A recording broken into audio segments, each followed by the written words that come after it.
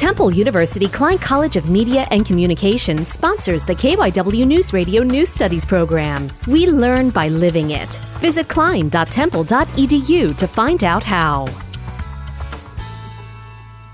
Most people believe sports has a negative impact on mental health because of pressure to perform. However, I talked to Sean Maloney, Rahid Khan, and Caden Price, who offered their opinions on the positive impact. Sean, what do you think are some of the benefits of being a student athlete? It'll definitely affect your performance on the field and everything around you. So I think you really got to work on your mental health to be in your top shape.